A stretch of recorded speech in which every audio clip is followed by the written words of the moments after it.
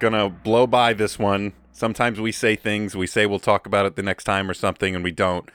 We got to talk about Invincible, my dude. Just blood splatter sound. If you've even watched one episode of the show, you get that. Basically, this show is like the trailer for the show. When I went into it, was kind of like sky high, is how the trailer presents it. 100%. And the first few minutes of the show, even. It's like first, most of the first episode. Yes. Right? Yep. And that's all we'll say about that. But we will say, for those who are hearing this, they're like, "Oh, cool, a kid's superhero show." It's an adult show. It's very violent. Yeah. And very. It's not like uncomfortably like. It's just violence. It's not like I mean, and it manages not to feel gratuitous. You know, like over. It's even though there are a couple moments that are. Yes, but it's done specifically. I think that's what you were just about to say. It's like they choose their moments. And when they have moments of violence, they're done to make you go, "Wow, that was violent." Right. Not to go, "Yes, violence is awesome." Right. Although it's what's cool about the show and what I like about The Boys. This is very similar to that. I've heard similar. In that gratuitous violence is fun and makes you go, "Wait." Because, like, the medium of film or the medium of animation can make some really cool fight scenes, and you can see, like, wow, that's how that would go down. Right. But then because of the ability of, like, special effects, they can also elevate the violence in certain moments where you're like, I would not like that to be violent. This is why I like the Marvel Cinematic Universe, because when Captain America punches a bad guy, his fist doesn't go through their chest or something. Right. You know? But that would just kind of be like, wait. And these Captain Americas that do things like that we're seeing in The Boys, that we're seeing in Invincible, that do things crazy. You're not supposed to be like, and that's awesome. You know? That's what's good about it, I think. And it's not trying to, I don't think it's trying super hard to be like some big message. I think the focus of Invincible is more like giving you little hints along the show and then making sure it has not forgotten about those things. Yes. Do you know what I mean by that? 100%. It's a very, very cool comic book show. One of my favorite things about the show is its ability to introduce as many different characters and elements as it does, and like storylines, and have me easily remember it. Like there's things that are like introduced in the first minutes of the show, and it feels like that, just like opening, like introducing you to this world, and then they use like everything in it. And there's so much going on, and 3 episodes later, they introduce you to a whole cast of new characters, too. And I know saying that, it could sound overwhelming, but seriously, it's so... Never once was I like, wait, hold on, who was that? Every single time a character reappeared, even if they'd only appeared briefly, I was like, oh, hell yeah. Like, bringing that person back. Totally. It's great. Honestly, what I think the case with this show is... which is rare, is the creator of the comic Invincible, Robert Kirkman is also the showrunner. So I'm believing, or what I believe he's doing is going, okay, what areas really don't work from comic book to TV? What can I change a little bit to make it a better show?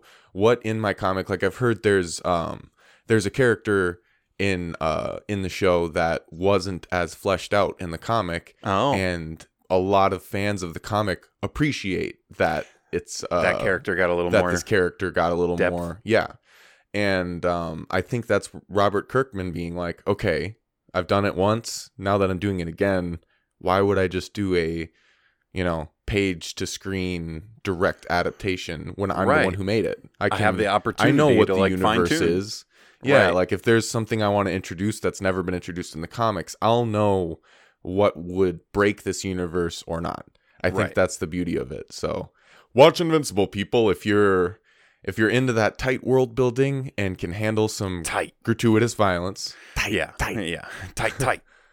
But it is animated too, which is a thing that some people would prefer over the, like, there's violence in The Boys and it's similar, whatever, but that's live action. I could totally see that immediately being like, yeah, but I can't see that. I can't handle that. Right. This is animated. That might, bridge that gap for some people.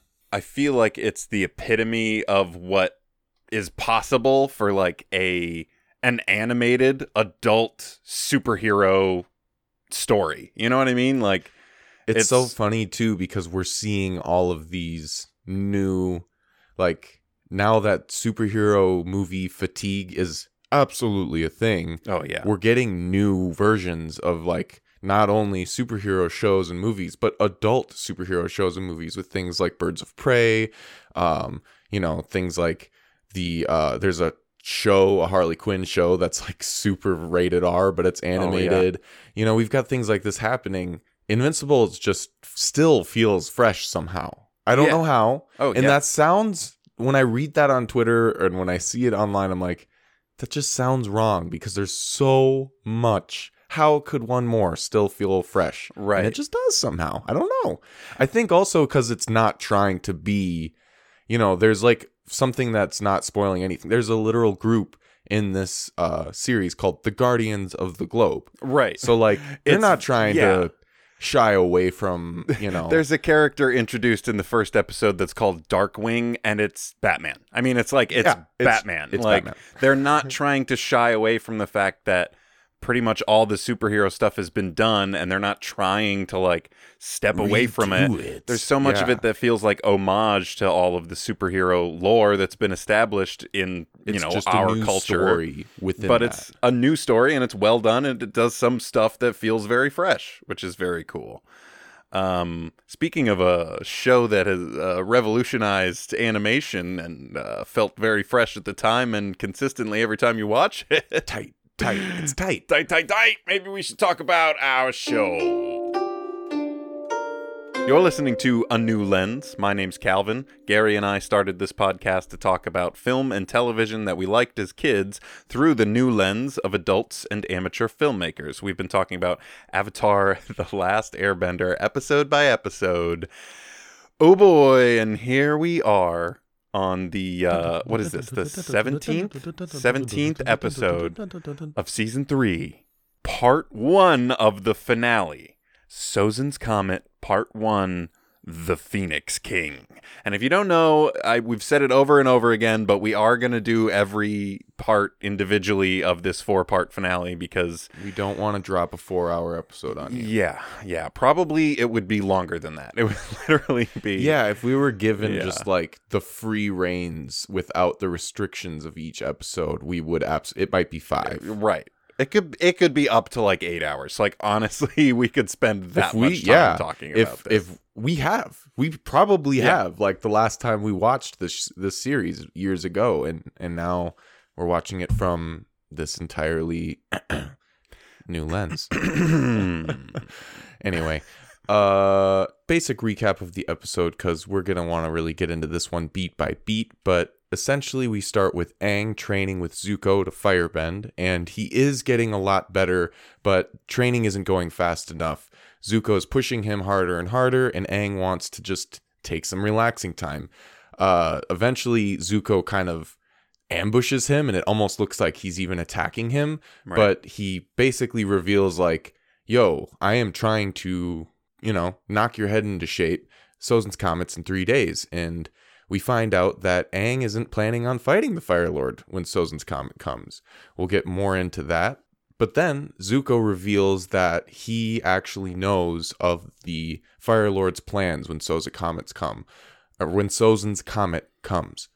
Essentially, he's going to burn the fucking world down. We'll get more into how he knows and why and what that means. And this scares the shit out of Aang and everyone, and Aang meditates on this one night, and this leads to him just sleepwalking onto a mysterious lost-like island that just shows up, and he just disappears. And that's kind of where the episode leads us to with the gang, is them looking for Aang and coming up short. So Zuko's like, all right, I know someone, and he takes them to see what's her name? June. Yep. Who owns the Shearshu that we remember. And Yeah, that's where we're left with that gang. Meanwhile, we have the Fire Lord, who we know now is going to burn the fucking world down. And he tells Azula, hey, actually, you stay here. You're the new Fire Lord because I am taking on a new title, which is the title of this episode, The Pheonix King. Yeah, baby. I think that's a decent recap. Marky Ham's hamming it up, Marky Ham's hamming it up. It took me a second to get to that. Honestly, I'm very grateful you said that because for some reason that I just never... Mark Hamill, King of Ham. King of Ham, baby. He's got that Joker, he's got that Joker, though. The voice. Yeah. Yeah, this episode, I mean, they kick off this, like, part 1 to the 4-part finale, and they really make you feel the, like, epic nature of it. I mean, firstly, the previously on that basically sums up, like, all of the storylines still in play. Character we know that doesn't have a tied up storyline. Right. It just essentially shows you, yes, we will tie it up. Yep. Like, if this were the season finale of any other show, this previously on would blow everyone in the... I mean, I think this blew everyone's mind when we saw, like, wait, oh, yeah, yep. Oh, yeah, oh, yeah. Oh, like, man, Ty Lee. Oh, everything is coming back. Oh, man. I forgot about. And if you listen close, which I'm sure you did, because Calvin here is a music guy. If you like the music on this podcast or our other podcast, Legendary 4 Adventures. Space Vampires. Thank you, Calvin. Then you have Calvin to thank for that. He's the musician behind the scenes. And whoever the musician is behind the scenes for this finale 4 episodes, starting with the previously on, they add some orchestral epicness and there's horns just too, just like full orchestra. It's so cool because it doesn't change. They don't take away any elements from what we've gotten so far. So I don't feel like they just like, fired John Williams and hired Hans Zimmer.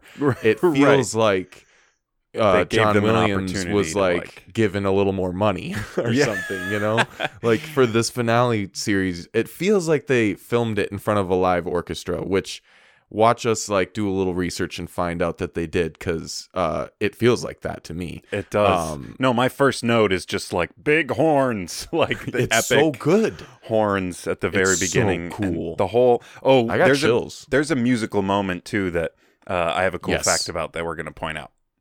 Oh, I'm excited for the fact because there's there's a couple big musical moments in this episode that are just so good, and it makes me wonder, like, this episode is so good at it as it is, but the music, how much does the music elevate it? Because it's genuinely just epic, so good. Let's get on with the episode though. Here we go. We're like training with Aang and Zuko. Zuko keeps telling him you've got to be more like ferocious and more, you got to really feel like you're get punching through a person's heart or something like that. I think imagine striking straight into the heart of a tiger, imagine striking straight into someone's heart, and then he asks him to roar like a tiger dillo, and Aang's got his little and then he's like, no, I said roar, and then he gets the fire blasting out from epic. Actually like pretty epic. But this moment is kind of like set, like there's a period to it, makes a point out of it when it cuts to Momo cowering away from him when he does that, and Aang is stricken by that. He's like, he doesn't like deep to pull that out. Yeah. He doesn't like that side specifically of himself. with firebending, I think, too. Yes. He still has that guilt from season 1. I think that's great, too, because the episode with him and Zuko learning firebending and like the beauty of it together, learning the secrets of it, that almost took away it almost like redeemed him from, it's not redemption. I don't know the word I'm looking like. He didn't learn anything. He just like got to see into a rainbow, and suddenly it's like he learned all he needed to learn about the pain, and he can just firebend whenever he wants now. Right. You know what I mean? Yeah. And this is showing us like, no, he still like understands that if he goes to this level that Zuko is pushing him to, it's dangerous and scary. Yeah, and right. Because he what doesn't he like it. learned from the dragons, I think, was not how to fight with fire. It's how to use fire as like a dance, essentially. It's Right. part of like everyday life to them. Yeah. So I find that like important to the show, because there's a lot of things in the show that you don't even think about it, but they're like, by the way, yeah, it seemed like that was okay, but we're gonna really show you how we can, you know what I mean? Yeah, totally. And then Aang takes the first opportunity to get away from the firebending, because you see him like, affected by that feeling of seeing Momo, afraid of him exuding that energy. And then I think it's Katara comes out with, who wants watermelon juice? And he's like, oh, me. And he runs over, and Zuko I just stops realized him. that Katara probably makes the best juices Oh, as like a master waterbender. She could no just pulp. No pure, pulp. like just bend the juice right out of a watermelon. That's a very good point there, Gary. Thank you. That's the most important point I'll make this whole episode, is that Katara probably would make some great drinks. Dope juice. Great. She'd be a great bartender in general. Probably. Like Katara in like 8 years from, what we're seeing now, totally like has people over to her apartment and just like mixes drinks for them. And they're like, whoa. And she's like, yeah. Somebody gets too drunk and she just water blasts them out the window. Just like, get out of here. Go home. I thought you were going to say like water blasts them so that they get hydrated, But you're like, no, she's like, kicking them out of here. So they say that sitting has made them lazy. And of course, in response to that, Sokka proposes a beach party. So, they all run down to the beach. I love the transition. There's a very cartoon transition, because, a lot of this, it's animated. Obviously, throughout the show, they have a lot of like cartoony moments, but the baseline is like a real world that is animated, But it feels like it's a camera. Usually. Right. But I love this moment where Sokka says beach party, and then he like dives off of the steps of the like beach house that they're staying in, and suddenly he is diving into the ocean, all the way down, it's at great. The beach. Yeah. Katara jumps down and she like makes a little ice surfboard and frozones. She frozones. She fully frozones. Except she's not freezing what's under her other than just a board. She's just surfing. Except it's awesome. It doesn't show a whole lot of skill except for bending, because she can just bend the waves to be under her, Like, who knows if she's actually a good surfer? I'm sure she is. Yeah, You're right. She's got to be. You're right. I just wanted to think about something. Think about it from another perspective, man? I do agree, though. The beauty of Sokka being such a good bender is, even if she were to fall, no one would know, because she would just bend a piece of water to hold her up. Right. Right. She'd be like, I didn't even No, I'm fine. What? I'm good. Everybody else kind of starts looking at, well, except for Zuko, who did not join in the rush down to a beach party. Where's Zuko right now? Sokka starts like gathering materials for like some sort of sculpture, and we cut over to Aang, who has made a giant a giant sand sculpture of Appa.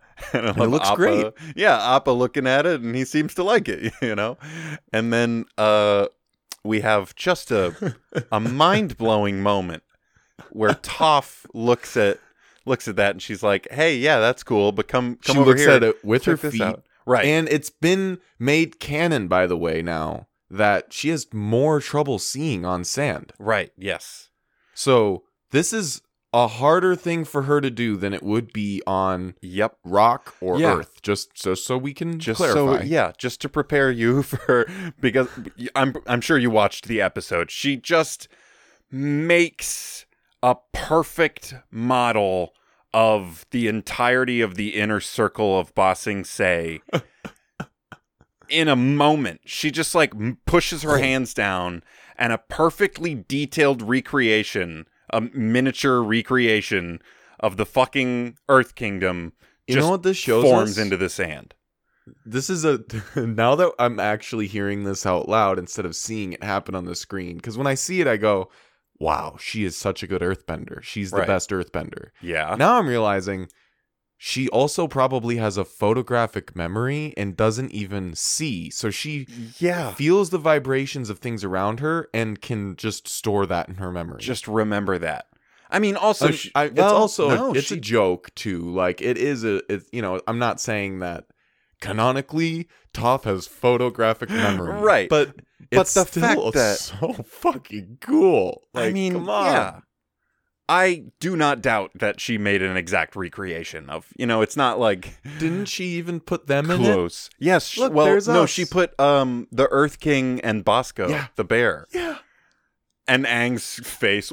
Oh, so good. There's a very few satisfying. great animated faces in this episode. There's one moment in particular, but yes, there are several throughout. One moment that we both are definitely thinking of together right now. Yep.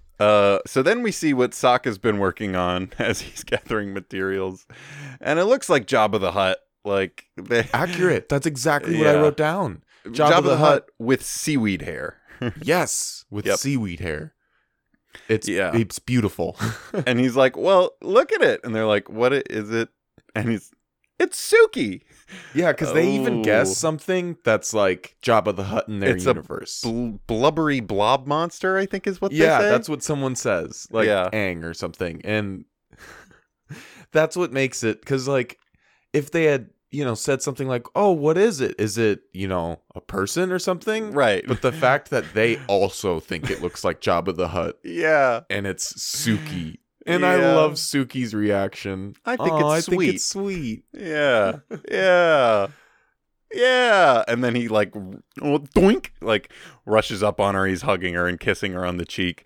It just, I don't know. It's They have fully become a girlfriend and boyfriend on this show that I do not have any how did they get so close? This has been beautifully fleshed out throughout the season. Yes, and not super obvious either, but very and it's not like I think he's gonna drop on his knee right now and ask her to marry him either. Right, it's just they're a girlfriend and a boyfriend that get along, and I feel like they'll probably be a lasting relationship, and this kind of shit is why.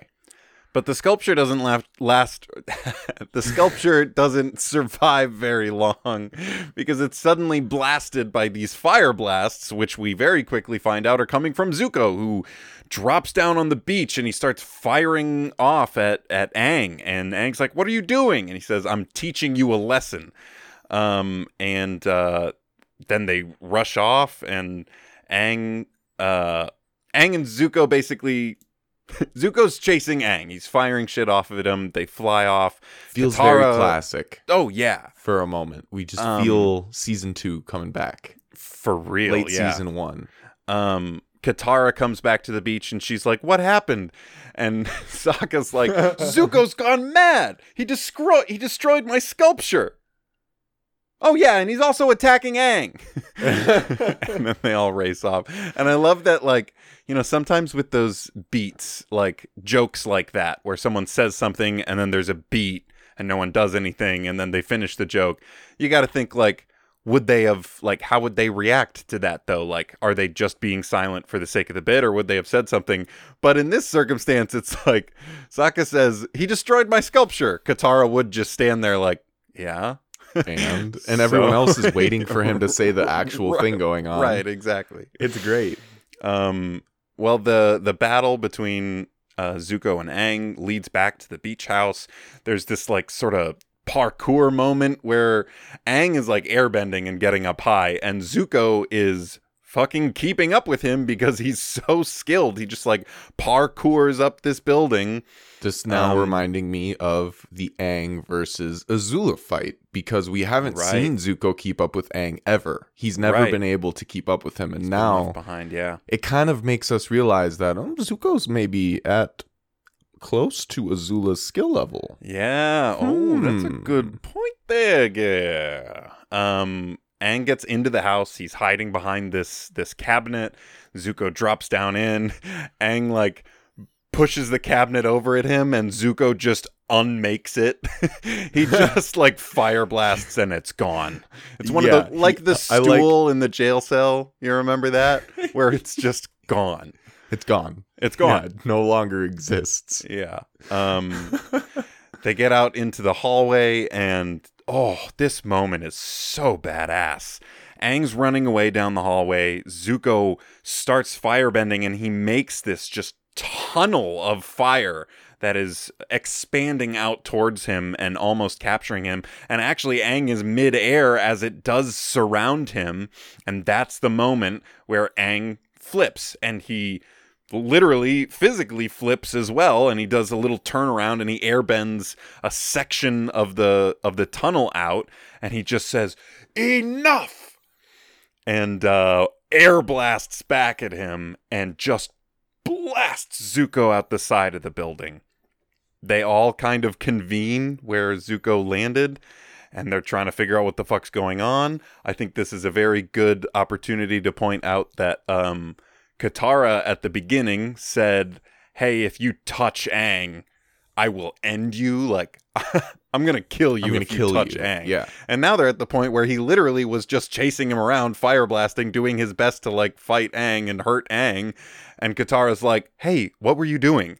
You know? I was just going to say, no one even intervened because they're wondering why would our friend be doing this right now. When Sokka says what he says, the reason he's like, "Oh, and Zuko's chasing Aang," is because that's how he would say it if Toph or Katara was doing it too. Right. Yeah, it's exactly. Great. He's a redeemed character now. It's not, we don't need to know any more about Zuko to know that he's redeemed than this. You know? Yep. But I mean, it is still like, hey, what the fuck's going on? Yeah, they're wondering a little bit, like, should we all fight you right now? What's going on? Yeah, and they're all like, they gather around him in a way that's sort of like, you know, if he says a certain thing, switch flipped, they would be ready. Yeah, yeah, right. But Zuko's just saying, like, what am I doing? What are you doing? The comet is 3 days away, and you're all lounging on the beach. And this is when they reveal, and this is partially why Aang was being, you know, a little more resistant to his training in the beginning. Mm-hmm. Little chillax. Actually, we were going to wait to fight the Fire Lord until after the comet comes. And Zuko's kind of like, what?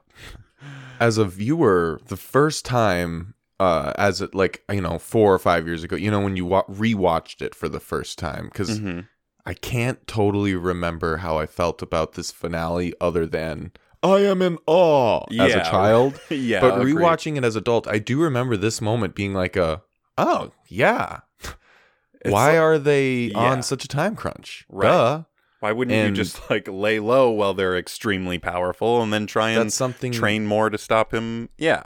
Exactly. It's something the show really does well. Like with the earlier Day of Black Sun, if you knew about that, why wouldn't you use that to your advantage? Another show might write it out completely. This show, they tried, you know? They tried it, and it just didn't work out, you know? They were a step behind. But yeah, I always love this because it just makes me think for a second, like, yeah, that's what I would do if I were Aang. For sure. Yeah, and it makes sense. And they even acknowledge, like, he's not ready. He would lose. Sokka says if he fought the Fire Lord, he would lose. It's interesting, though. Aang does kind of, like, shamefully hang his head a little bit when Sokka says that, you know? Even though he is saying the same thing. You know, he is saying, I'm not ready. Because they told him during Day of Black Sun, he was ready. Right. Because, you know, he didn't have to fight a Fire Lord with his abilities, obviously, with his bending. Right. But it still is literally the opposite thing being said. Yeah. You know? It sucks. Yeah. It would be nice if he just said, he could probably beat him, but he'll just have a much better chance or whatever. Yeah. You know? I'm just kind of realizing also, like, this is a deconstruction also a little bit for the audience to recognize, like, exactly what you were saying. Like, oh yeah, why are they on a time crunch? Basically, the only reason that they've been, you know, had this schedule in mind is because in season 1, Roku was like, the comet is coming, you have to defeat him before then. And it's like, that's basically all that we've gotten, you know, like one of the past avatars, which again, this is not like, and we have seen that's nothing throughout I think maybe only once, but at least once, that the past avatars aren't just the book of the fucking Right. They're not the word perfect. of God, Yeah. even though they technically are kind of words of God's. But Well, you know what I mean? past lives. They're yeah. not. They Yeah. aren't like, hey, this is the way to do things. Because we've seen Right. with, I can't think of it right now, but when Roku demands that, what's his name, the firebending master teaches Aang, Zhang, yeah. He's wrong, Right. you know, and it was too early. And by the end of that episode, Katara's burned. Zhang has to run away from where he's been. Yeah. A lot of bad shit happens in that episode directly because of Roku being wrong, in my opinion. Maybe there's other things around it too, obviously, but that to me proves that, yeah, they can just go, wait a second. Why are we listening to this spirit guy? Like, yeah. So, yeah, like we've already tried really hard and it's apparent that we're not ready. But I'm 12. Unfortunately. That's another thing too. You're watching the show and you're like, yeah, he's 12. Can he just like be 20 when he fights in, please? The Right. war has been 100 years. What's 4 more, Right. And they're also saying, like the Fire Nation took over the Earth Kingdom. They've basically won the war. Like, how could it get any worse? It couldn't really get any worse than this, so why not just, like, prepare to fix it when we're more prepared later? About it as they're saying it, makes a lot of sense. Yeah, I totally agree. What worse could be done? And Zuko says, "You're wrong.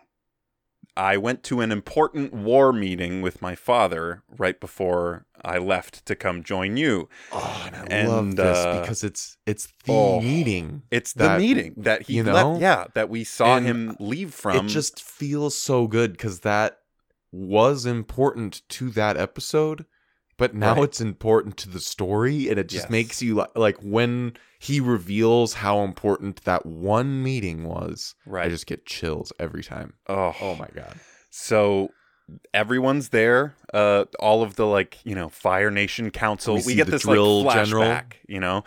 Yeah. This it's like his final appearance, I think. Yeah, what's his name? Colonel Shinu.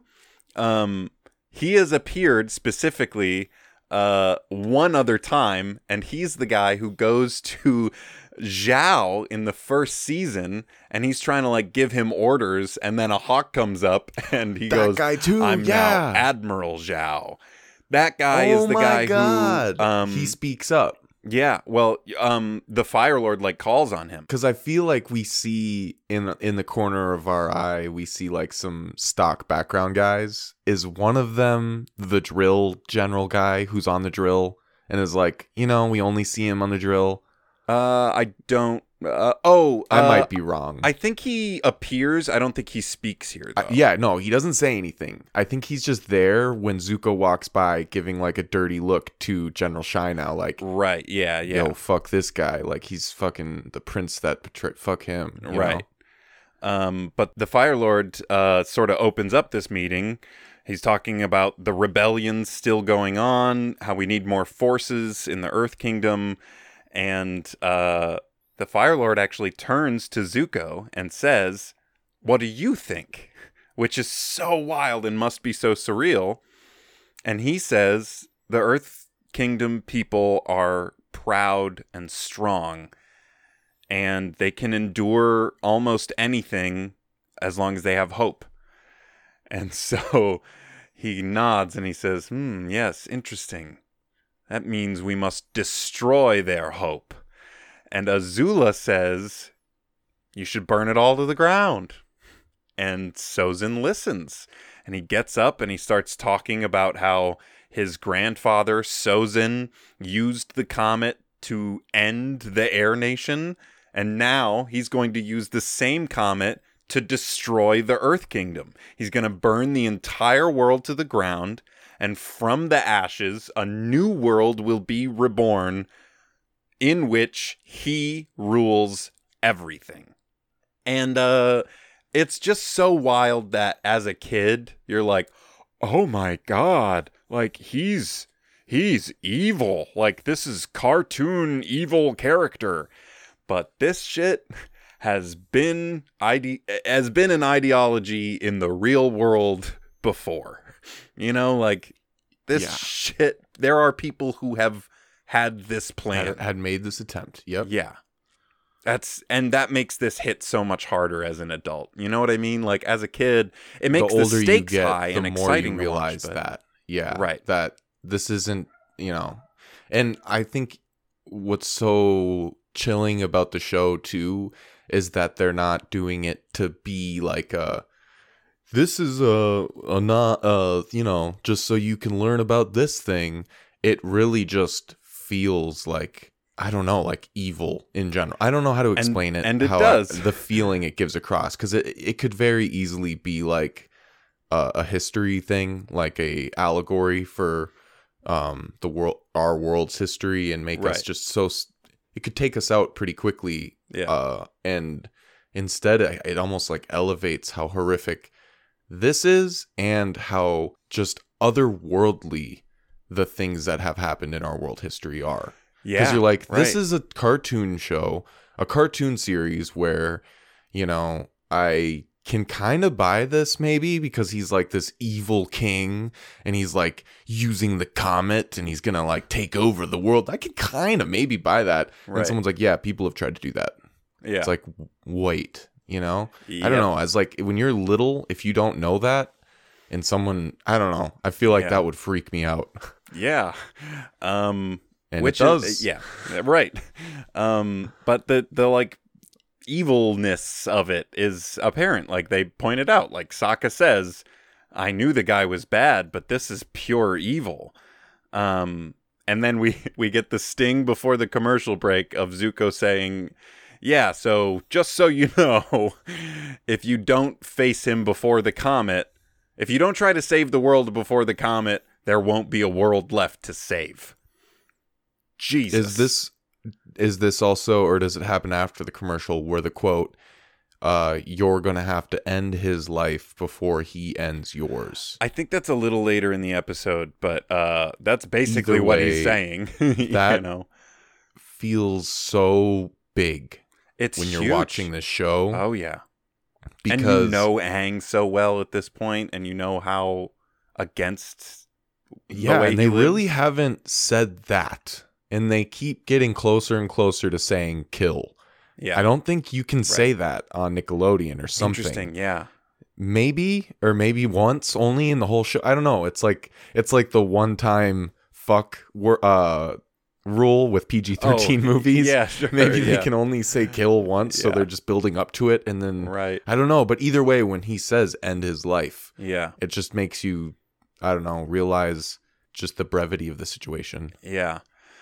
We've given some praise to Zach Tyler Eisen before, but like I really want to just give him so much praise in this episode. Oh my God, in this episode especially. He sells all of this so well. It's just believable. It's like you don't even really think about it. I mean, just the way that we come back from the quick black screen of streaming for the commercial break, and he just says, "This is bad. This is really bad." And the way you hear how completely overwhelmed he is. Blindsided. Yeah.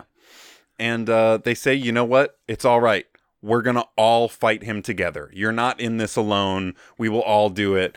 And Sokka gives the little, all of us fighting together. Air, water, earth, fire, fan and sword. He's got the he pulls up some leaves, a palm leaf, and just a long droops. Yeah, awesome. Yeah, and then they all group hug for morale's sake, and Appa joins. Appa joins in and knocks them all over. It's kind of a sweet moment that breaks the tension a little bit of it's gonna be all right. They have a plan. So then we cut to Aang and Zuko training more, because now we're like, okay, yeah, let's get serious about the training. And Zuko says, there's only one thing really that I haven't taught you, and that's how to redirect lightning, which is so, it gives me chills thinking about, me too, man. Iroh teaching Aang, having seen the exact lesson. Yes. And how... and then they even flashback for us to show us why it's important. Right. And it's one of my favorite shots in the whole show. So I'm so glad you get to see it twice of Zuko with his hair just blowing back with the static and his face with determination, but also just like this very like subtle, like, I can't believe I have to do this. I don't know. There's something about that shot that's just, and the narration over that of him saying it's exhilarating but terrifying. And we see Aang get excited when he says exhilarating. Right. And when he says terrifying, Aang gets like bummed out. Like, oh, I'm not learning a cool bending move. Well, but I don't know. Just the context that just giving us those 2 words of him describing it gives to the animation of him going through that moment is extremely effective and adds a lot more depth to that moment. Because at the moment, you're just like, oh shit, he's doing it! You know, but now we're getting like the emotional life of it. Of death when he does that. Yeah. I love how while he's describing the flowing of energy, Aang says it's like waterbending. And Zuko says that's because it's based on waterbending. My uncle like created this technique from studying waterbenders. It's so fucking cool. But yeah, he talks about how extremely powerful this technique is, but it comes with a, pretty great risk. You're on the edge of just dying. And this seems like a context for the audience moment a little bit, but also funny, and it makes sense for Aang to say. He's like, well, that's okay. If I fail, Katara can just flow some spirit water over me and I'm all good. She's like, no, I used that. When you died before and I brought you back, I used all of it. And this is actually where Zuko makes it real and says, there's no way around this. You have to take his life before he takes yours. And so now they've got a training little practice run on facing off with the Fire Lord. They set up a plan, they draw in the sand, and then they set up Melon Lord. They carve a little like jack-o'-lantern face into him and set him up like a scarecrow. I just have written down more realistic. I don't know what I meant by that, but something about this moment mentioned or is more realistic. So moving on. They have Toph fighting them as Melon Lord. That's sending down like rock troops. Right. Yeah. I love that. Oh, and you get this moment of as they start like fighting against Sokka cuts right through one of these rock like figures. His sword is sharp as fuck. His sword's sharp as fuck. That's like, we've gotten to see like some cool stuff with it, but just so you know, it cuts through rock like butter. Like shit's sharp. Suki jumps over another like flaming. I love how they set up these like oil rocks for her to like dip in fire, and it's so cool. And it seems like something they could set up in order to train. It doesn't feel like how'd they do that? Katara could easily bend some oil out of like, I don't know, somewhere. She could find it. Well, you know what? Toph probably like slams her foot down, finds some oil somewhere. Either her or Katara can like bend it out, or you're so right. Anyway, absolutely. Yeah. And Sokka says, "Hey, Toph, why don't you watch it? Like, you could really hurt us here." She goes, "I am not Toph. I am Melon Lord." So good. Gives a perfect like evil laugh. You gotta love that moment. Yeah, and then there's this incredible like rotating shot, like spinning shot around Zuko and Katara as they're fighting off these earth things. The animation, like, I stopped and rewound and like rewatched it because it's so dope. Like, even this moment of them training, they're like, they want you to feel how badass they're doing right now. They're a great team. Yeah. And the thing that I think is so amazing about all this is Toph is doing like 10 things at once here. Right. Toph is those guys, and she's throwing flaming rocks, and she's hamming it up. they're all the most powerful benders in the world, but like at Toph this could point, kick all of they're their just ass. they're just casual about the fact that Toph is the most powerful one there, like 100%. Yes, You know, absolutely. which means Toph's the most powerful bender in the entire world. Like, that's... Yeah, because like Sokka, she says like when they're talking about their how they'll be utilized in this battle, Toph's like, well, what am I supposed to do? And Sokka's like, you can throw flaming rocks at us. And she's like, awesome. Right. But in reality, you know, the reason that they don't have a job for her is because all she needs to do is be there. Show up and yeah, she doesn't gonna need be to train. so fine if you're we here. need to train. Yeah, exactly. Yeah. Well, Aang finally gets his moment, and he flies in and can't do it. Stops short. Stops just short. And he gets a stern talking to from Sokka, who just says, you have to, though, like literally the world depends on it. He's like, I didn't feel like myself, and I didn't like that. And this is such a good moment, I think. It is, because I always I feel so connected to Aang in this moment and to Sokka. Like, depending on my mood, it kind of reminds me of Survivor. We've watched Survivor and referenced it a lot on this podcast, but they have to kill chickens sometimes to survive, to eat. And there have been people in the past that are either vegetarian or they're just for other reasons, they're just like not cool with it. And sometimes there's that fight of like, we need food, we need to kill this chicken. And them being like, we have rice, we can get coconuts, we can fish. Please, let's not. And I'm just saying, for Survivor, oftentimes when they save the chicken, those tribes do better. There's some kind of karma shit going on there, I think. I don't know. But anyway, I completely understand both sides to this basic in a cartoon. We're not, especially because we're not literally talking about, like we were saying earlier, yes, this stuff has been attempted before. There are horrible people in our history. But since it's an animated figure, we can understand why Aang's like, yeah, no, I don't want to kill that guy. Right. Because if it was anyone we know from our history, we'd be like, fuck you, Aang. Come on, it's blank. Or it's blank. You know, but since this is the Fire Lord, it's, you know, a little bit easier to be like, yeah, slice that guy's head off. Right. And be like, no, that's a person, you know? Yeah. And I just find it so interesting because the next scene perfectly lays out for the rest of the characters what Aang is already emotionally in tune with. And everyone processes it differently. We have such well-established characters who react so vastly differently to the same, you know, stimuli, like throughout the series. It's beautiful, honestly. It's so well written. So Aang storms off from the training thing. We cut to Aang just not eating back in the house, and we, you know, sort of pan over to everyone else. And Katara says, she walks up to the group and she says, I have a surprise. And Toph goes, you had a thing with Haru the whole time? I love it. What?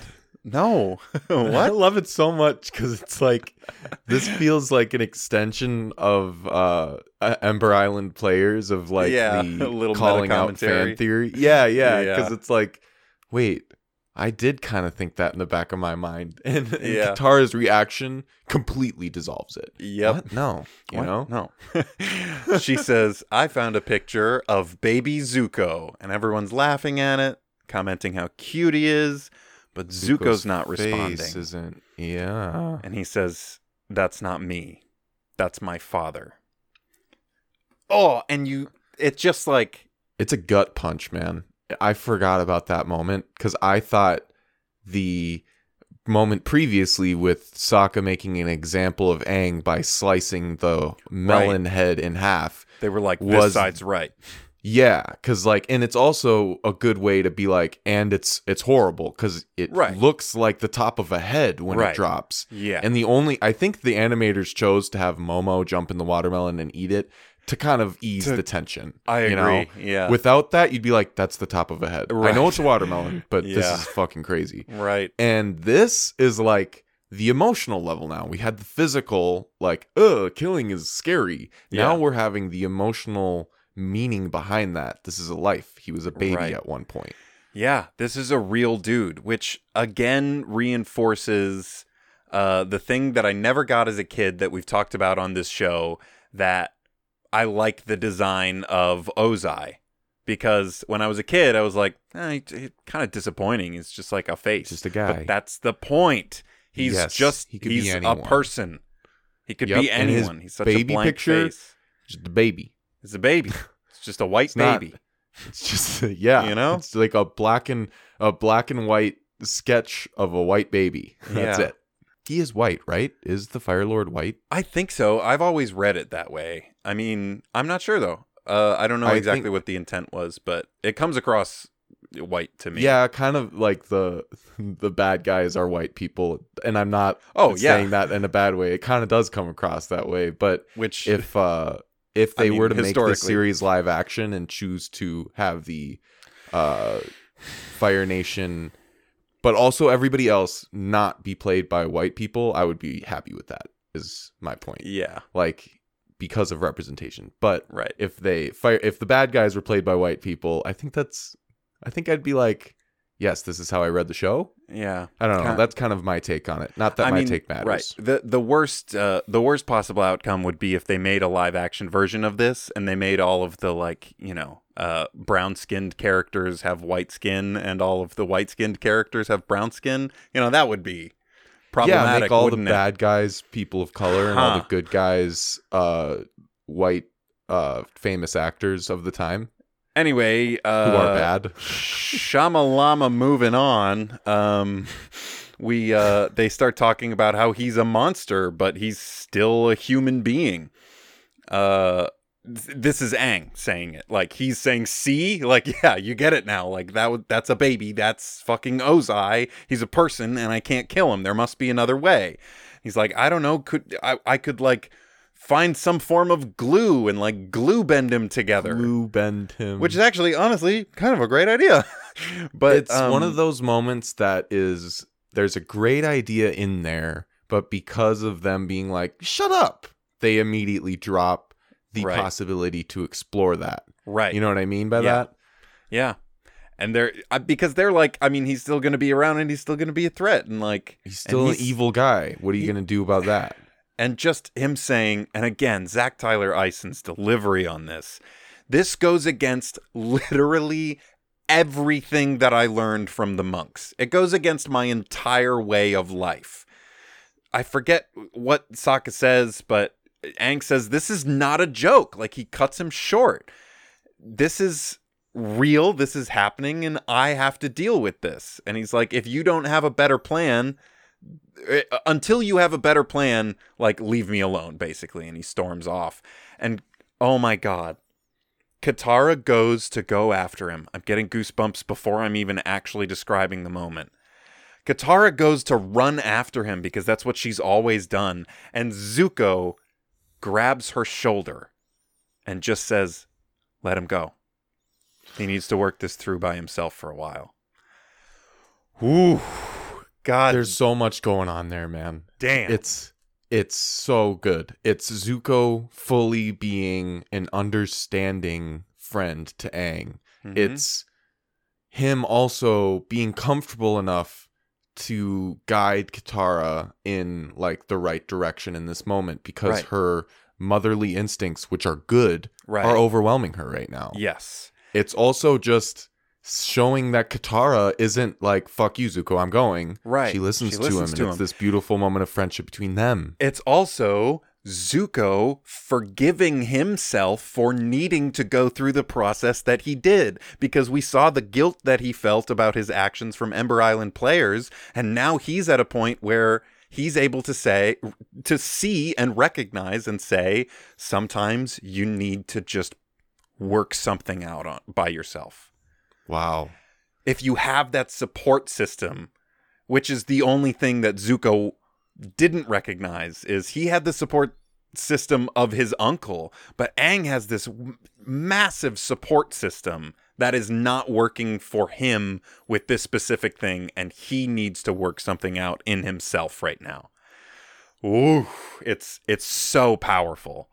I honestly, I'm gonna be honest, I teared up. I did not expect to. Zuko's hand got on her shoulder, and I started tearing up. I was There's like, something wow. about it. Like it's just too many things to not overwhelm you with emotion. Yeah. Because it could be man. Sokka or it could be Toph. And Yep. it would work. It Right. would work great. And it'd be But a good, it might still give me chills. But gotta it be being Zuko, it's just like, whoa. Wow. Wow. Is he Iroh now? Like he turns, he has a beard, That's the you know? thing, man. Like he's like fully anyway. turning, he's like following the footsteps. Yeah. He feels so much more wise. You can see Yeah, his trajectory, not just in his story, in his arc in this story, but you could see the beginnings of him becoming a great, wise man, you know? Yeah, dude. And like in this episode too, what's so good about it is they hinted at, wait, is he like a bad guy again when he attacks Aang? And Right. us realizing that was him playing this character to train him Right. is wise in and of itself. It's just like he is like, he's elevated right now. He's like on another level than, he's like almost at like Katara level of like, she gets it. You know what I mean? Yeah. And there's, in this moment, he gets it in a different way than she does. And but yeah, I always feel like there's something about Katara in her looks whenever she looks at Aang. That's why I just ship them. Yeah. If that's what we want to say. Because that's another thing the previous Leon hinted at was the whole little Aang Katara thing. The kiss. And, her doing this, her looks, whenever Aang's talking, how we see her in the background, she is like, she loves him. You know what I mean? She fully understands this this person. Even with the on complicated level. like moments that they've had in the past few episodes, which, you know, a lot of people point to that moment from Ember Island players, but understandably, for sure. But even through that moment, she still cares so deeply about him and wants things to work out and wants them to be okay, you know? Mm-hmm. Well, we cut to Aang, who is meditating. He's got these like, what are they, like melons or something, like oranges, some sort of fruit organized with candles behind it. I don't know exactly what it was, but it just struck me. I didn't even really pay attention to that, just because the image of Aang meditating is always so calming to me. It's one of my favorite. I want to get a poster of Aang meditating. Yeah. Yeah. That'd be good. Put that in my yoga area. I don't even have a yoga area, but that would create one. I will make a yoga area for this purpose. Momo comes up and he's like, I don't suppose you have any ideas, do you? He's like, yeah. He responds. Yeah. I love that.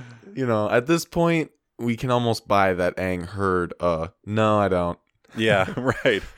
I love this, the cinematic language used here, too. We've got the fading from Aang sitting there meditating to the candles have all burned all the way down, and he's asleep on the floor. That, you know, crossfade shot. And then a shot of the beach house. Slightly further away. Even further away. And we see these trees. Yeah, we're like, and in a jungle? Yeah, at first you're like, what is there? Was there an island out there? It doesn't strike you as too weird right away, you know, because you haven't been paying too much attention. Yep. But once you get the more context through the rest of the episode, you realize just how fucking incredible that moment is. Exactly. It's a coins in a slot machine moment that pays off later. Yep. And then we get a musical moment. And this is what I wanted to give a little trivia on, because I think this is so cool. There starts this chanting, and the chanting that's used is a Buddhist chant, Namo Amituofo. And this is like a massive part of Buddhist culture. It's a common salutation. It's like how they say hello and goodbye. It's basically it's a remembrance of Buddha. Like, wow. It is specifically like a meditative and you know, sort of honoring thing. It's like the force be with you and also with you type shit. Right. And I will say I I listened to it again after reading this this fact, and it doesn't sound like they're saying exactly Namo Amituafo. It might be a variation. I've seen Namo Amitabha. I'm not sure exactly what they're saying. I almost hear like an S consonant in there somewhere, but in fades this Namo Amitabha Namo, and it's really powerful and effective in this moment, because we've not heard a musical cue like this. Nothing like it. We've heard nothing like this. And this is when I start to think, is this like live? Because this also doesn't sound like instrumentated voices. This sounds like someone wrote out a vocal thing and had vocalists perform it, and then they created music from that performance. You know? Right. It's so cool. Oh, and it also makes it feel more organic and justified that Aang in a trance. It makes us realize he's in a sort of trance, you know? Yes, that he stands up that this trance isn't just sleepwalking or isn't just this is something big. Thing. This is huge. Maybe the biggest thing, even though all we're seeing is him sleepwalking. Get up and walk out into the water. Leaving his staff feels particularly like, okay, whoa. Whatever he's about to do is just about him. It has nothing to do with like any otherworldly things. Like he doesn't need shit. Yep. I don't know why. I was thinking about it as it was happening, and I was like, please happen.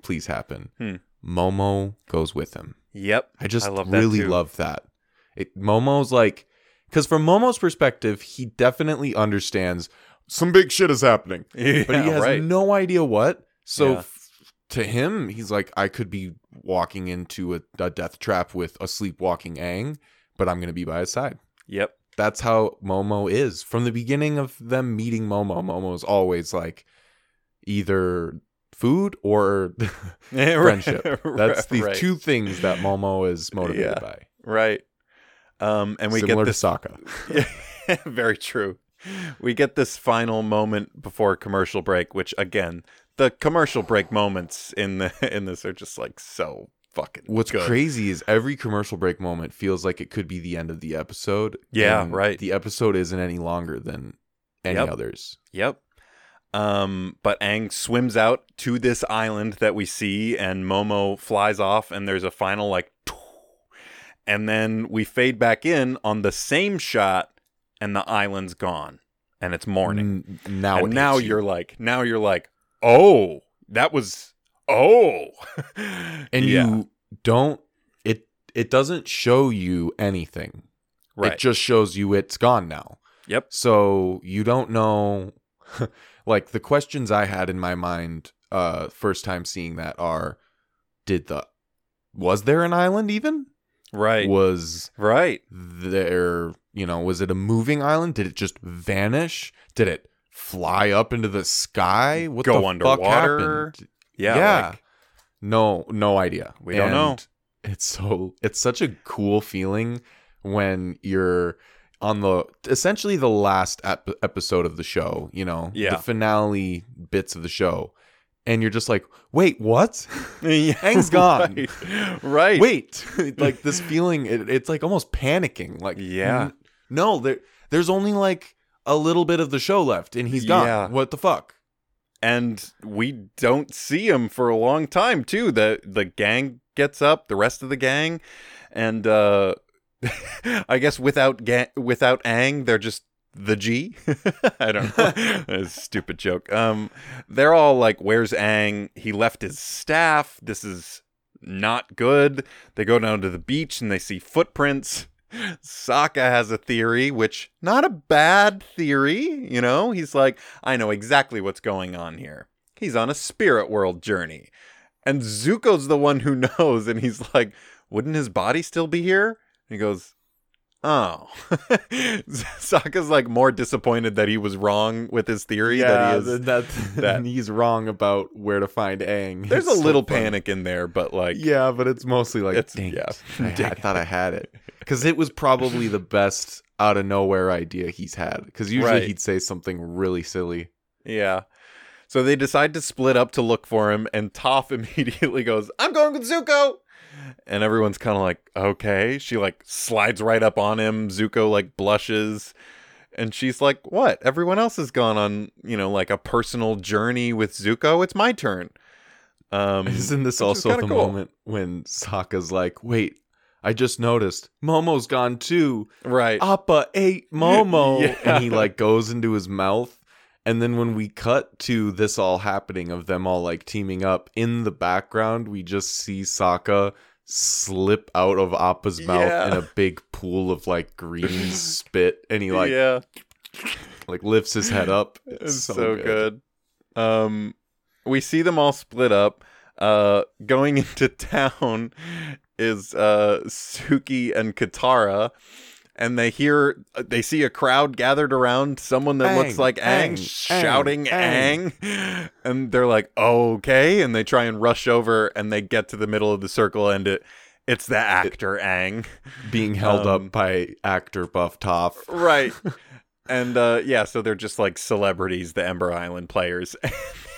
Their faces. This is the moment, right? This is the moment. This is the face moment. Yeah, where they both like their faces become enormous and very simple and like rectangles, and there's like a just like deep frustration. Yeah. Like to me, this is another tiny meta commentary that only works in retrospect and wasn't planned. Huh. It's them being like, that episode was not what I expected. Oh yeah. You know what I mean? Yeah. Like they're us in that moment. Like, no. I just hit my microphone for our listeners by shaking my hands in front of me. But that's kind of, you know, like, I don't want to see bald cap Aang. Yeah, totally. We cut over to Toph and Zuko walking together, and Toph is just like monologuing, and she's saying like, you know, my parents always tried to give me so much, but they never really gave me the one thing that I really needed, their love. Zuko's he turns around and he's just like, listen, it sounds like you had a rough childhood, but can we just like focus? We need to focus on getting Aang. And that kind of sucks. Like, Toph feels, but also like, I don't blame Zuko. Like, it's interesting because all of the rest of them have real. All of the rest of them have had, you know, their like journeys where they've had self-discoveries with Zuko, but it's not like they set out to do that. You know what I mean? Exactly. Like her saying that even when she's like, I want to go with Zuko. Well, right. I haven't had a journey with him. Feels like, yeah, but that's not the point of this, Toph. Right. You know? Right. And he's kind of driving that home. But you do want him to be like, all right, let me just, okay, well, my uncle would tell you, you know? Right. A little part of you wants him to be like, right. Give her a little something here, you know? Right. Yeah. I think as you get older, you'll realize that love is in many forms. Or, I don't know. Right. Them trying to protect you was their way of showing you their love. I don't know. It just shows like Zuko's, you know, he's come so far, but he's not perfect still. He's frustrated. Yeah, exactly. The world is going to end. He is still Zuko. Yeah. He isn't just Iroh. Right. You know? Yeah. Well, then they all reconvene and they all turn to Zuko for what to do. And he's like, why is everyone looking at me? And they're like, well, you're kind of an expert on tracking Aang. He did it for a very long time. And he actually does have an idea. And so they get on Appa and they fly off and they start going towards the Earth Kingdom. Earth Kingdom. And Zuko's just like, you got to trust me. And now... And I do. I just do. Oh, yeah. Oh, yeah. But this is when we cut over to the Fire Lord and Azula, who are being carried out on their palanquins, and which we learned the name of in this episode. Did we? At least I did. Maybe you looked it up, but this is like confirmation. That's what they call them in this universe, because Azula says palanquin in like a cup. Have they said it in the show yet? I feel like they might. I feel like they said it when Zuko went back, and maybe they were like, right, like your royal palanquin, sir. Like, right? Would you go right. for a ride in the royal palanquins? You're right. You're right. Yeah. But I just love that now I know that word, you know? Right, yeah. And also it's funny because Azula shows her cruelty and impatience yelling at the people carrying her like, come on, move faster. And she finally gets up and joins the Fire Lord on this like platform, getting onto a ship. It sort of seems like, but there's also like a big, sort of I think landing this is platform. like the shipyard. Yeah. Like where they set off all their greatest troops when they're going to battle. Sure. Like usually it would be horses, but for the Fire Nations, it's ships. Right. You know? And she gets out and she says, I'm sorry, Father. It's so hard to find good palanquin bearers nowadays. Which is such a good, like, comment. That's an adult joke. That's adult like moment of the week is that. Is that for know? sure. And it's good. It made me chuckle. Yeah. And the Fire Lord says, I'm going to be leaving alone. You're going to remain. She gets really mad. And he says, my decision... You see the chaotic side of her. Oh, yeah. Too. And he says, my decision is final. And she doesn't listen to that. She says, you can't treat me like Zuko, which I think is such a quick moment. I even said it like slower than she does in the episode, but I think it's such a distinct, like, in her head, she knows that, like, I'm the favorite daughter. That's how this works. He loves me. He hates Zuko. And she's like, it was my idea to burn everything to the ground. You can't do this without me. Which is also kind of makes you go, shit, it was her idea. You know? Yeah, exactly. Like, you get it in the moment it happens as, like, these people are evil. Right. But and she not only thought of that, she wants that credit. Yeah. She not only thought of it, she wants to be credited. She wants that clout. The worst kind of clout. Oh, she's prideful and power hungry. And the Fire Lord knows that. And that's how he manipulates her. And he says, I need you to watch over the homeland. You are the only one who can do this. And I am now, that's why I am now naming you the new Fire Lord. And this is just a quick thing. But I realized, like, he could have said, like, that's why I'm naming you Fire Lady, but that's not, that's not what it is. It's just Fire Lord. I liked that. Me too. Something I never would have caught on to as a kid, but yeah, as an adult, just the way we talk about gender and like that role is called the Fire Lord. Could it be a gender neutral Lord thing? And lady. Whatever. But yes, but no. Yeah. So he's saying, I'm giving you the name of Fire Lord because I'm ascending. Just as the world is going to be reborn in fire, so am I as the Pheonix King. And they blast fire into these giant spires that come out that have like new flags. Yeah, the new flags. He gets for some donned reason with a new set of armor, gold over shoulder his plates. armor. Yeah, and this golden helmet, and it's amazing too because this is just to me like some next level, like, oh, whoa. Right. He's planning on burning the world down, destroying it, and having a new one being born from the ashes, which is what happens to phoenixes. Yep. When they are destroyed, they're reborn from the ashes. It's so cool. I don't know.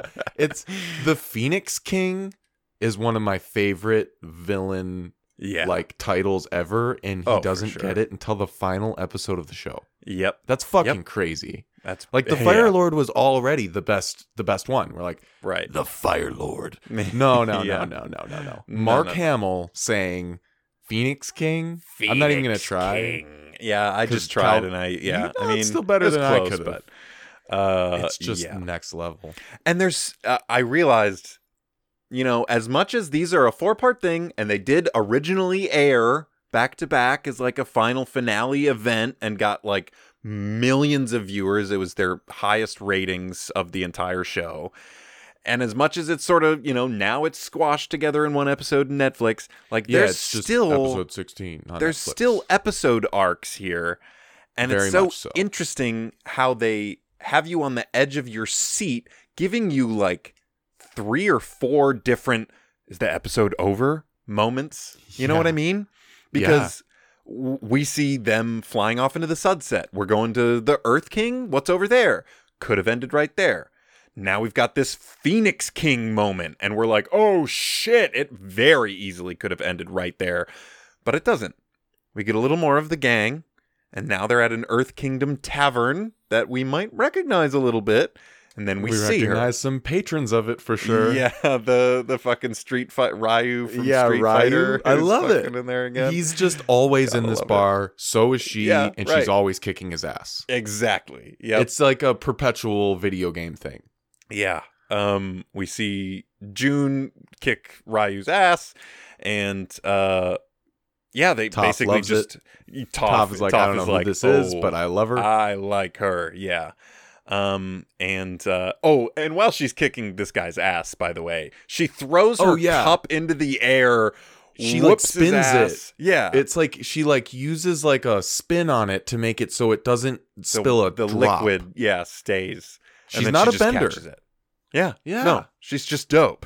Something And about Toph's like, Toph she's being dope. like she's dope feels like one of those in Day of Black Sun moments where two characters meet you just wanted to meet, like when Yeah, Bato totally. and the Swamp Guy meet and Right. stuff. Like Yeah. this is one of those where you're like, yes, these are These two characters. badass characters that needed to meet. Yes, 100%. And it could have ended right there when they approach her and like sort of seem to like there's going to be an agreement. But we get one more scene. Aang wakes up in the middle of just some forest and there's some water in the background. And he goes, "Oh, I had the strangest dream." And then he looks out and he's in the middle of the ocean. No land in sight. Yes. Water for Nothing. miles. On an island somehow, somewhere. And he just We even goes, zoom out and Yeah. see. "Yep." And he just goes, "Where are we?" Fade to white. End of the episode. So good. Oh yeah. I've been nervous, I gotta say, for the finale because a lot of people talk about how they're disappointed by the finale. And maybe we'll get to some things to talk about in that light. Maybe. But so far, episode 1 out of 4 of the finale, This just solid put as so fuck. much faith. I have so much faith in the rest of the Yeah. end of the show. yeah. They showed us everything I wanted to be shown in the previously on, like anything Yep. I want to tie up, and they added elements. The how do you just add elements in that? Like having Aang just be on an island in the middle of the fucking ocean. Like Right. now we have that to go to, you know? Yep. I love it. I love this Oh, me too. first Me episode. I fucking can't wait too. to continue. Yep. And on that note, we should talk about, I guess it's not on that note. It would be on a different note. On a funnier note, which we're going to be getting to right now, future Gary will. Keep Shut- moment I'm of the just week! kidding. Keep moment of the week! I wrote down a few, because this episode, as epic as it was with the dun dun dun dun dun dun dun, Oh, yeah. strings and stuff, Yep. was also very, very, very funny. A lot of good ones, yeah, I will say. I mean, I what do feel you like got? it's pretty clear. I have a bunch written down that I'd like to discuss before we just give it, I think so, probably to the one too. that... But, I mean, I like Do you want to the, wait for that one for last for you? And Yeah. I'll see if mine lines up too by Yeah, making my yeah. clear one you last. point Okay, oh, let's do yeah, that. yeah. Wait, so how are we doing this? Wait, am I pointing Well, out let's some... just go back and forth and point some out. Yeah. But make sure both of the ones we think is the one is the Are last last, one we okay. point out, because maybe it'll be the same thing. Yep. I think it will be. I mean, I love the destroyed sculpture and the sculpture in general of Suki, and I think it's sweet, and it looks like fucking Jabba the Hutt. I like that one. So that might have actually been my last one. Oh, really? There Okay. is something so I let out a guttural laugh when he goes, "It's Suki!" Yeah. every time. Yeah, okay. I don't know why, but let's. I was let's see what looking else we around get my out of notes, and I saw 3 different ones that I was like, oh, that could be his. Oh, that could be his too. And then I went with that one. And I like the slobbering out Appa 8 here. Momo. Yep, that's good. That's a I was good gonna one. say that. I like. Honestly, this is a kid moment that's not funny. It's just like, I think this is a thing that, when done well in a kid's movie, is just like any kid would want to replicate it. Yeah. Group hug. Yeah. I love a that's group true. hug. Gotta love a group hug. There's and then something so Appa getting in special. on that. Yeah, Yeah. man. But the moment right before that group hug is what I saved for second to last, which is now my last. The Fan and Sword. Fan and Sword. My What'd you one save? that I'm saving for last is I am not Toph. I am Melon Lord. Oh, I mean, right. Right. I'm an idiot. Come on. That's like Melon the Lord, funniest baby. It's like thing ever. maybe Her one of the evil best laugh. kid moments of the show.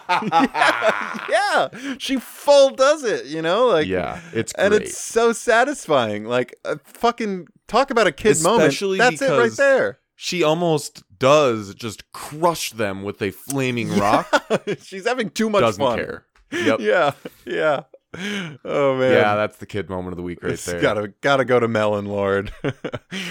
Oh, perfect. Well, we missed a day or two, and I think We're building up the tension for the end Yeah, here. We're you racking know? the tension up. and I think we keep trying to go back to twice a week, and then it doesn't work. And I think we're just gonna stick to once a week because our 'Cause it schedules have can changed. work. It can now. And once a week, I think we can get on a good schedule. When Exactly. we had months and months of our lives where we had nothing to do at all, twice a week made sense, but doesn't make sense anymore. We can do stuff again. And we can actually reliably put stuff out once a week. I think we'll be able to. Yeah, and it's hold to that. easier to make a backlog if we ever need to of movies. Right. Because we'd need 3 for 3 weeks rather than 6. Right. That's a lot. Right. And I think we were thinking of going to once a week once we were done with Avatar and start doing movies for just a little bit. But why not just, Yeah, the world actually started spinning a little faster than we got there. And why try and force it? So that's what we'll be doing. These episodes will be better this way. It'll be better and more reliable for you. You won't have to wonder whether or not the promise that we're making of getting back to twice a week is gonna be fulfilled or not. We'll be able to get on a better schedule. So there's a little update for you there. If you want to be notified of when our episodes come out, you can follow us on social media, of course, as always, on Facebook, Instagram, and Twitter at New Lens Pod. You can also find all these episodes on our website, legendary4.com, where you can also find our other podcast, Legendary 4 Adventures. Space Vampires. Ooh, there's some grit on that one. Thank you, Gary. All of these episodes are on legendary4.com, as well as streaming on any platform at all. Look at that. So it's so easy to access. So why don't you tell your friends about us? If you like this, if you have people in your life that you think might like a show like this, let them know, because we really enjoy doing this as much as, we sort of have been going off and on. We have no plans to stop doing this. And just tell people about us, And someone who already knows about the show is Sofina Sago, because she, I've started saying her name. I call her by her name, which is Sofina. But I've started saying on this show, Safina, like it's a U, like Sofina Sago. Sofina Sago, yeah. But her name's Sofina Sago. Anyway, Sofina. She made our podcast art. Want to thank her, as I do every episode. If you on that point, because we breeze over it because we've said it so many times. Mm-hmm. When you're on Spotify and you're like, I'm going to click on this podcast. The reason you're going to click on that is usually because, hey, that artwork looks kind of cool, or the title is nice and the artwork isn't shitty. Right. Yeah, people make that. And the person who made ours happens to have also been a friend, which is just full circle for a podcast that's basically two friends talking about things we love. Hell I don't know. Yeah. We didn't outsource this to some company. Right. This is homegrown, baby. Homegrown, hand-drawn. Unsponsored. Would be cool to get there someday, but who knows how. That'd be nice. Squarespace, hit us up. HelloFresh, hit us up. We use your services. We literally use both of those services. So stay the fuck away from us, Raycon. I don't want your headphones. I've heard bad things from people who actually have bought them. Really? Really? I've heard they're bass Interesting. heavy, Yeah. which is the easiest way to make someone think headphones are good. Interesting. MeUndies. Spilling some tea. MeUndies is one, you know? No fucking companies are listening to the very end of this hour and a half episodes, but you know, I don't know if you know somebody who works for these companies or know how to like look into that stuff. Or hey, we're very interested. Maybe you're a startup that just happens to be interested in podcasts with very small amounts of viewers, and you're like, hey, I'm a startup. Why aren't they talking about me? Get us, yeah. Send us an email. In fact, you know what? We're thinking of adding another section, just a little quick section in the middle of the episodes once we are on a regular movie basis that might have some shout outs. So, you know, if you've got something, if you're interested in hearing your thing, you know, talked about on the show, maybe send us an email at legendary4cdgs@gmail.com. And we'll get back to you, you know, as soon as physically possible. Anyway, we want to thank you for listening. Last thing on my outro list is just check out and donate to that list of Black Lives Matter donation links. That's into the description. Yeah. I caught myself off guard and didn't have a good segue into me saying thank you all for listening. I am Calvin. And I'm Gary. This has been A New Lens. I am Melon Lord.